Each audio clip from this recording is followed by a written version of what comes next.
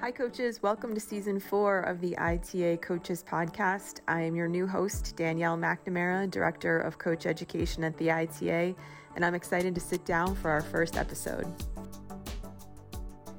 As we approach the 21st annual HBCU National Tennis Championships, I sat down with Alan Green, the Director of Tennis and head men's and women's tennis coach at Xavier University of Louisiana, who led both his men's and women's team to the 2021 HBCU National title.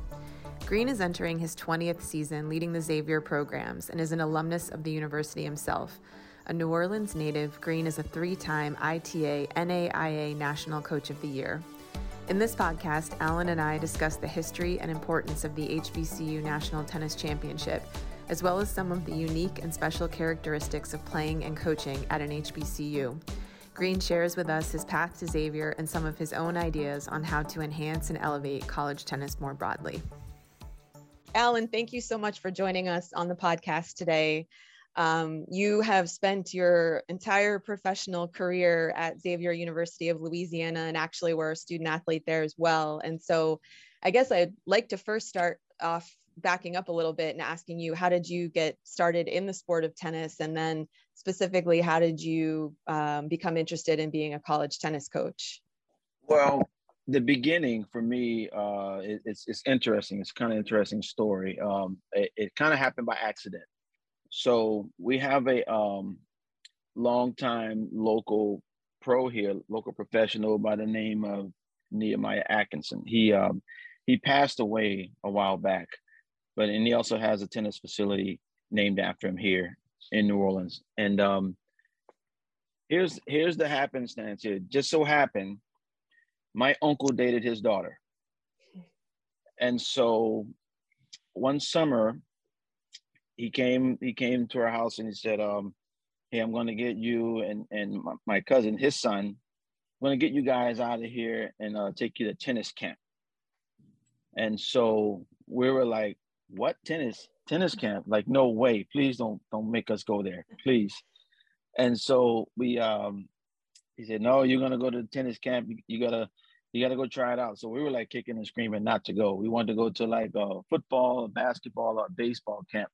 Mm-hmm. So we ended up going, and once we got there, Nehemiah gave us a racket, and there were like hundreds of kids out there running around, hitting balls and just having fun. So we kind of jumped out there with him, and I just kind of took to the game pretty quick, and it was a natural thing for me, and I couldn't believe that, how fun it was. And so, after 2 weeks, we didn't have to go back because my uncle was our ride to get there. And he was on a 2-week vacation from work.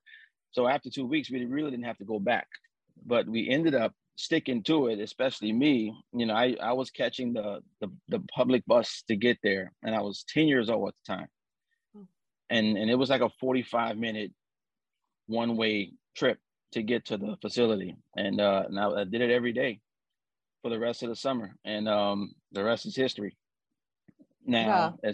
As far as HBCU getting into at Xavier, that's another story in itself. So I didn't start out at Xavier right out of high school. I went to a PWI in Alabama, and at the time, I think I wasn't, I would say, academically ready coming out of high school. I mean, I graduated at 17 years old, and I think the maturity wasn't there for me at the time. So I kind of went into it, and it's funny, I had an opportunity to go to an HBCU at this time, and I didn't want to go. And knowing what I know now, it's like, what, I probably should have gone, but at the time, I didn't want to go to an HBCU, which is crazy that I'm thinking about this right now. Mm-hmm. But and I found out, and I think, I believe in God, and God has a path for everyone, and there's a reason for everything, and that He took me through this path. So I had to go experience going to this school, and it wasn't a good experience for me. And I lasted 2 years at this school. and never played, but I was there for 2 years, and pretty much ended up flunking out of the school after 2 years.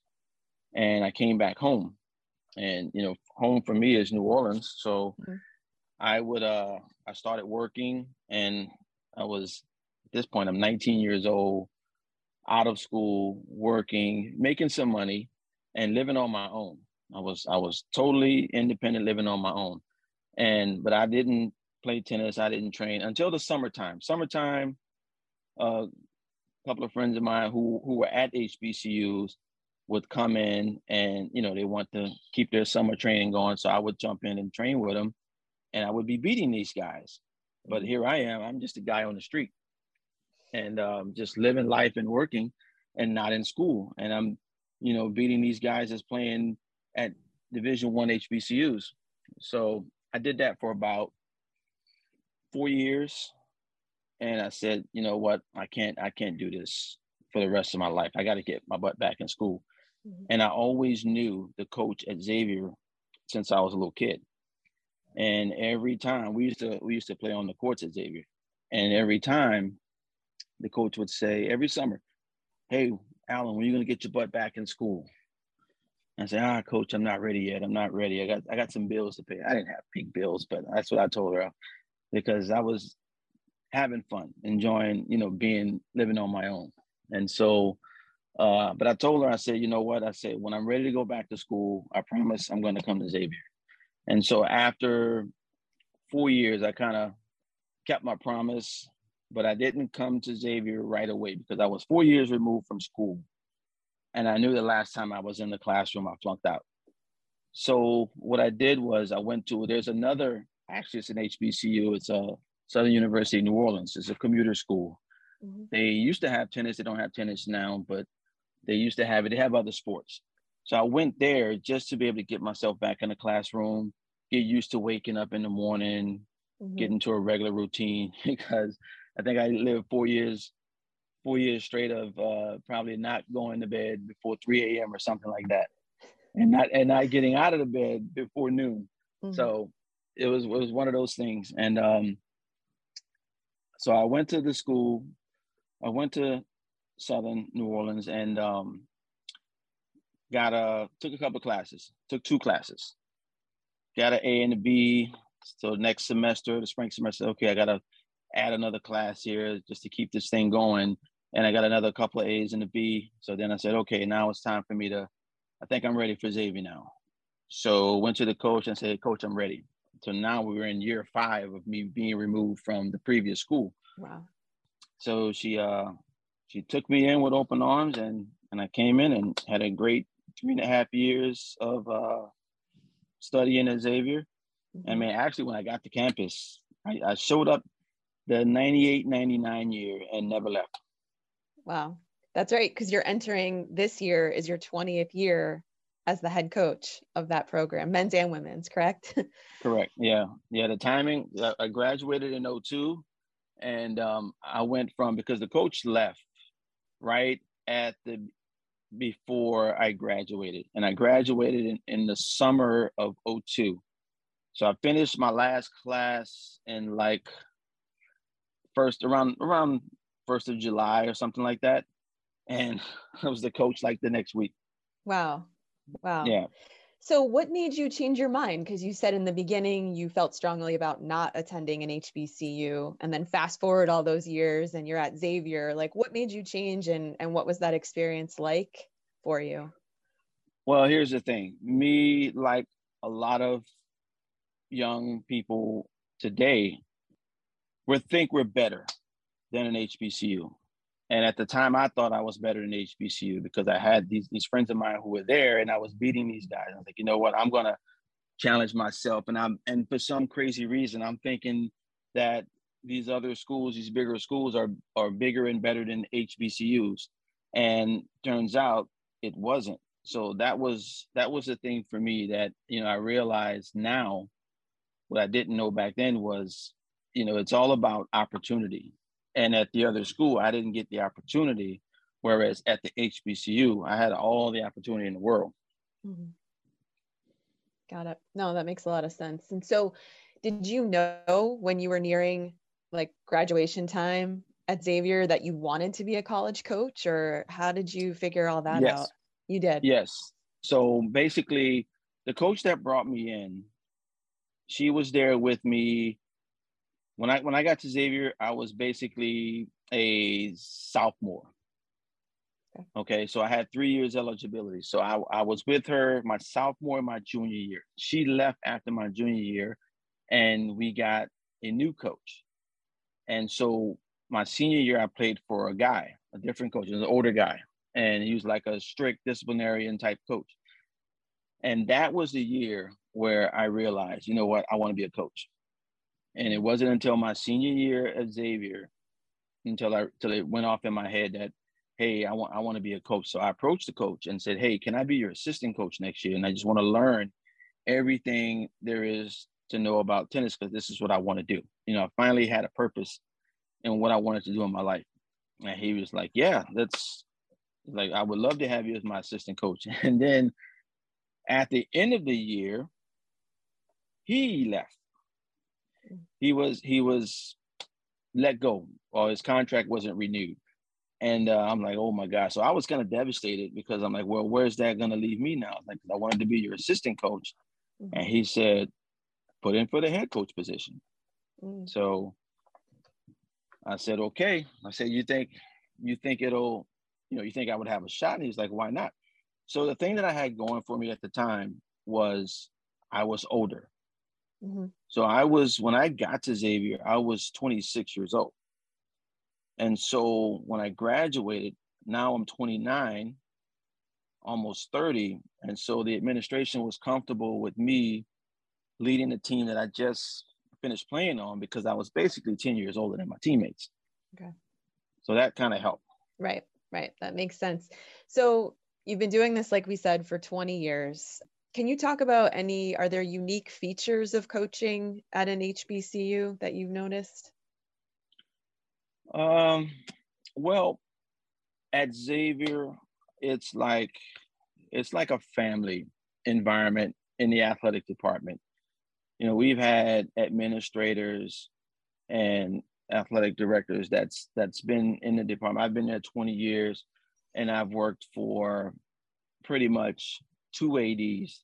There's been another at the very beginning, but that was just like temporary. It was like an interim AD situation. But we have stability in the department, and we all the coaches, the head coaches are pretty close with each other. And so what's unique about that situation is we're all into each other's sports.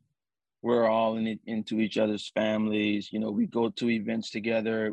I go to their family functions. They come to my family functions and things like that. So it's like, you know, I've never worked anywhere else, but you kind of read about a lot of bigger schools, and I've also talked to people that are at bigger schools, and they tell me that they have coaches that they've worked with for years, so they don't even know their names. Haven't had a lunch with them or something like that. Whereas we're like a close knit group, and we have a lot of fun every day at work. It doesn't even feel like work. Yeah. It's just great to be around the campus, and it's great to be around the other coaches and the atmosphere. And it's just like, I mean, honestly, it does not feel like work. And you say I've been here 20 years, and I'm like, wow. I got to think about that sometimes myself. I'm like, wow, because it just goes so fast. And like they say, time flies when you're having fun. That's right. Absolutely. So in a couple days, the HBCU National Tennis Championship will begin September 15th to 18th in Atlanta, Georgia. And this is the 21st year of this national championship. You won the men's and women's championship last year. So can you talk a little bit about that tournament, about what the experience is like playing in it, and as a player and as a coach? I would say it's a great tournament. It really is. And it's a great tournament to where you get to see all of the different teams that are all HBCUs. And so even though, like I said, Xavier is kind of like a family atmosphere, well, when it comes to the sport of tennis, HBCUs, a lot of the HBCUs they're kind of, family oriented as well, to where, the coaches, it's really the coaches that really put the effort in to get their teams to the HBCU tournament, because they don't have to play it, but they'll make the effort, and they'll get, their administrations to make the effort to put the money up to play, because a lot of programs, unfortunately, don't have the budget, or it kills a big portion of their budget. And it's really not worth playing for some of these teams. I can remember Prairie View, when John Cochran was the coach. And John Cochran, he used to tell me all the time, like, this is gonna kill my budget. But he was hell bent on bringing his teams from Houston, from the other side of Houston, to Atlanta, which was a big long trip for him. He would show up on that big bus and make sure that his teams were there, because he knew how important it was for his team to experience the HBCU tournament. Mm-hmm. And there's no other tournament that we would all play during the season that's like the HBCU tournament. So it's almost like a rite of passage, something that you have to do. And I strongly believe that every HBCU should participate in it, because a lot of the players know each other, and it's a good chance for them to see each other. No matter where they're from, there's always a lot of hugs and long greetings and good talks. And, there's almost, I can't recall when there's a fight at this tournament. And, you go into the regular season playing some of these other teams that you play, and, there's all kinds of altercations. But, for as many teams that are there and as many players that are there, it's a great environment to be in, and it's a great tournament for all the kids to participate in and enjoy. And the coaches, really get something out of it too, because it's a lot of reunions, so to speak, where we get to see each other that one time a year if we don't see them in the regular season. Right. Yeah. It sounds like it's just as much about the opportunity to compete and the tournament as much as it is the off-court experience that you have there over the course of that tournament. So that's pretty amazing. So in 2020, I read that there were 101 HBCUs located in the United States. And in that same year, there were only about 15 or 20 HBCUs that participated in the National Tennis Championship that we were just talking about. So you kind of alluded to one of the reasons already, which is just financial budget reasons. But can you think of any ways that we can increase the number of HBCUs in the country that sponsor varsity tennis programs? Because some of it is that too, that there just aren't teams on those campuses. Yeah, I think, I'll repeat it again. It starts with the budget. It starts with the budget. And, really, it's like the example that I use with Coach Cochran. He passed away some years ago, but he was a great example of what, HBCU coaches and teams should be all about. And because that guy, he made the effort, and I'm just trying to follow. And I learn from almost everybody that I come across, and I try to, have a lot of good influences and take the good from everybody that I see, and use it. And I think that you have to. It's really up to the coach, so to speak. They have to get approvals. Yes, they have to have the money to do it, but it's really the coach that's going to push to do it. And these coaches have to, push and make the effort and put the pressure on their administrations to have this participation. And, I know you may not have the budget, but I mean, even if you don't have the budget, I think that something like the ITA Coaches Convention, these coaches should participate in that. Mm-hmm. That should become the thing to do every year, just like attending the HBCU tournament. If you go to the convention, I mean, I guarantee you won't come out of it. You won't come out of it saying, I shouldn't have gone there, no matter how much money it costs to go.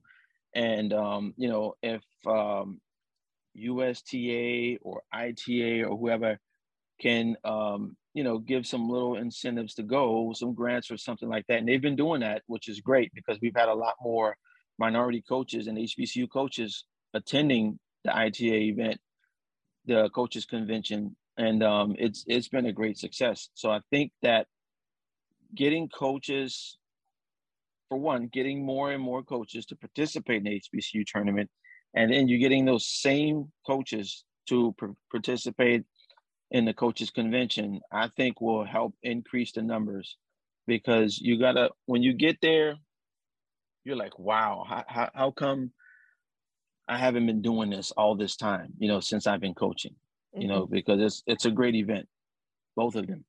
Yeah, no, absolutely.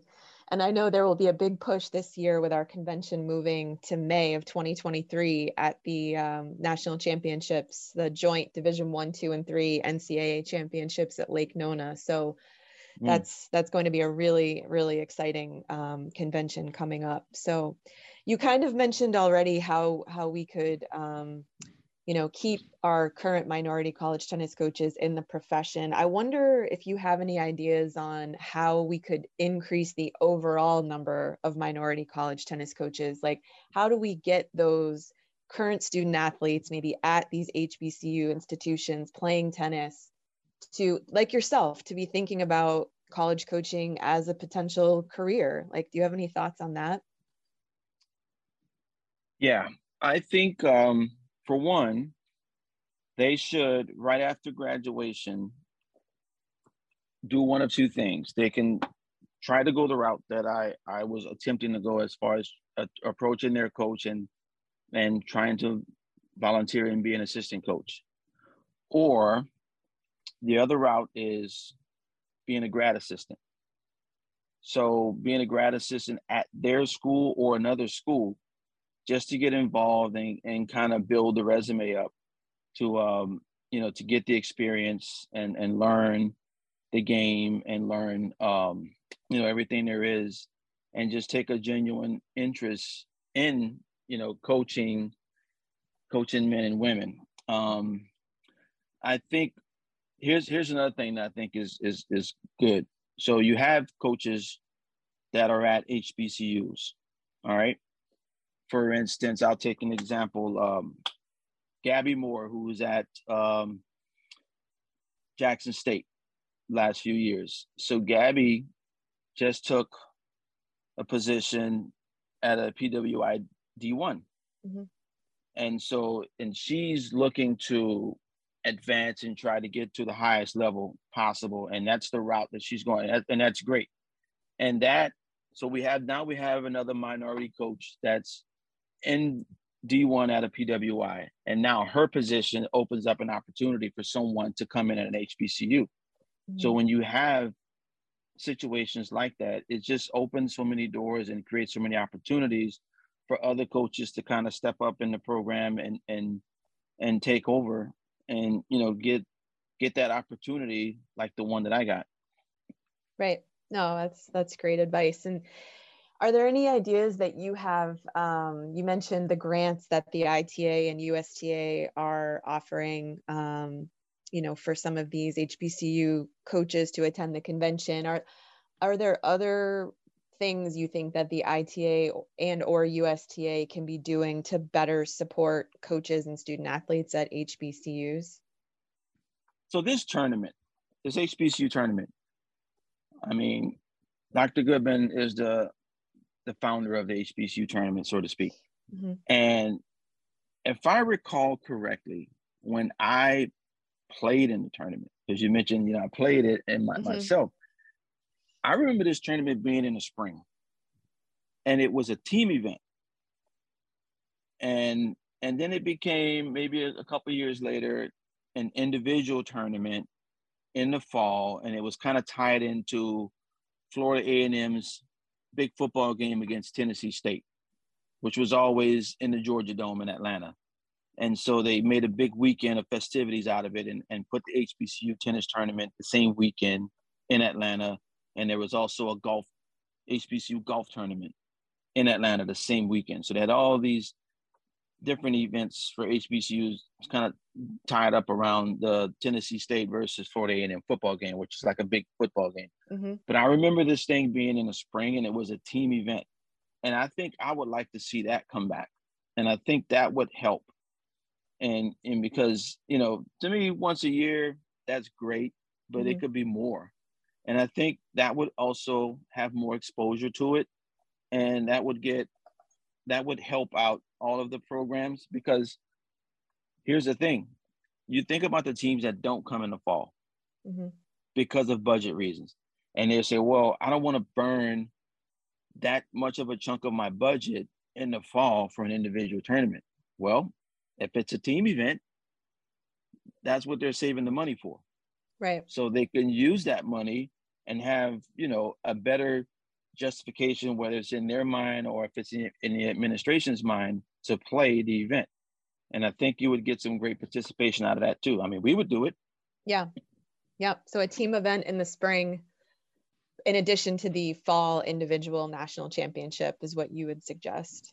Correct. And I think, that's, we're playing in the fall and we're playing as individuals, and they're getting a point for every match that they win. And the point totals add up, and that's going to determine the champion. So you could win based off of quantity of having the most entries and the most opportunities to win, or you could have quality where you only have a few players, but they're winning all their brackets and they're racking up points.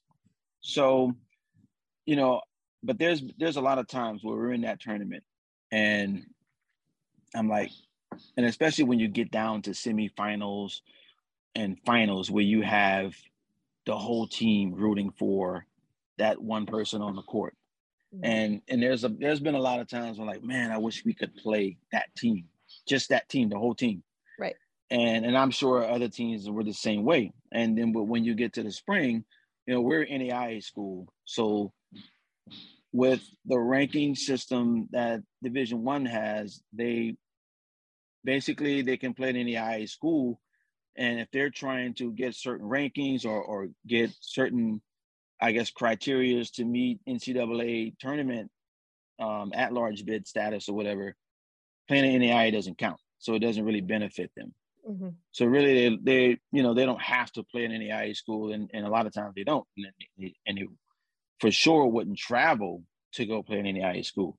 Now, if they're traveling we're in a good situation where we have a lot of teams come down here to play Tulane or University of New Orleans. And so we'll pick up matches that way because the team just want to play an extra match or two while they're here.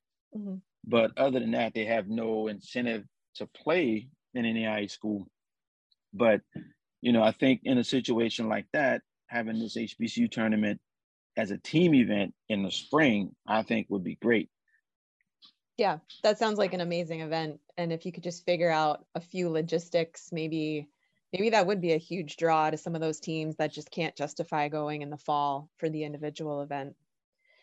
Okay, so if the tennis gods came down and said, you are the CEO of college tennis for a day, and not just specifically for HBCUs, but all of college tennis for a day, what would be your suggestions, or what would be some of the first things that you would want to address in college tennis? Ooh. That's a tough question. Well, I mean, we're at a small school. So I tell you what, for us, tennis officials are huge.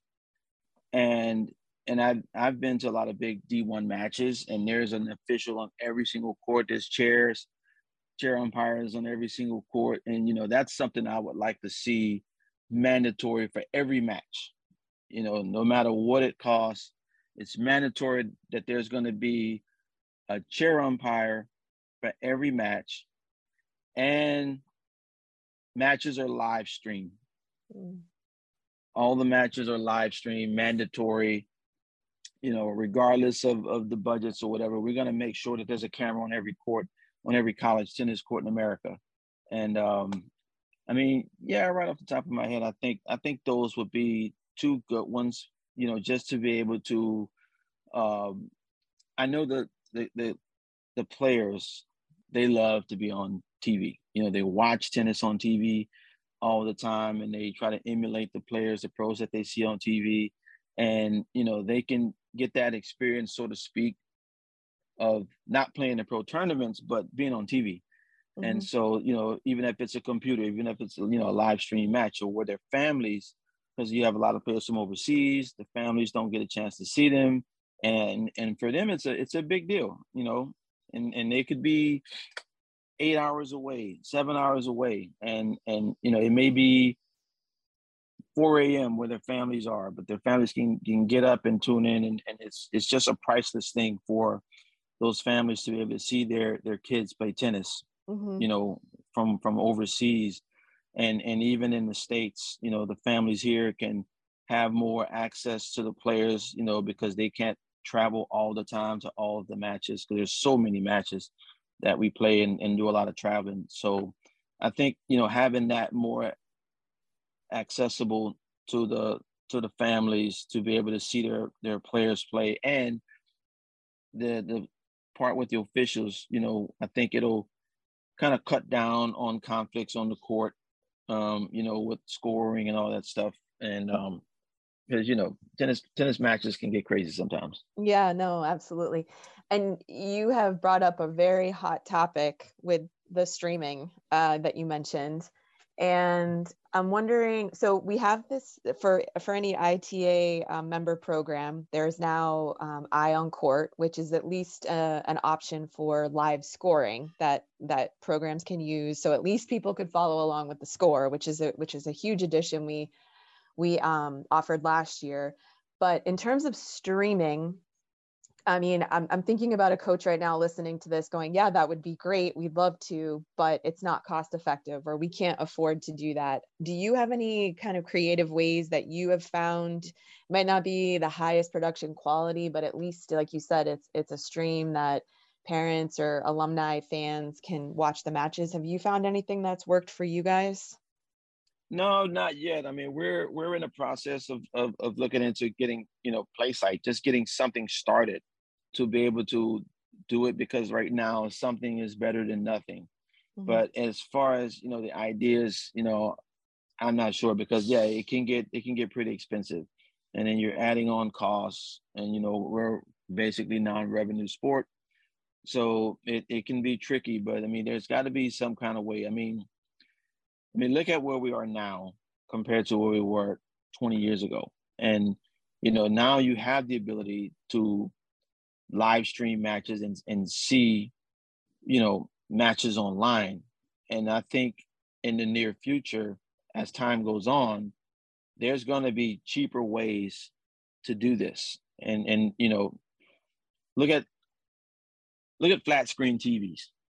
20 years ago, those things were like $4,000, $5,000, and now you can get them for $300-400. Yeah.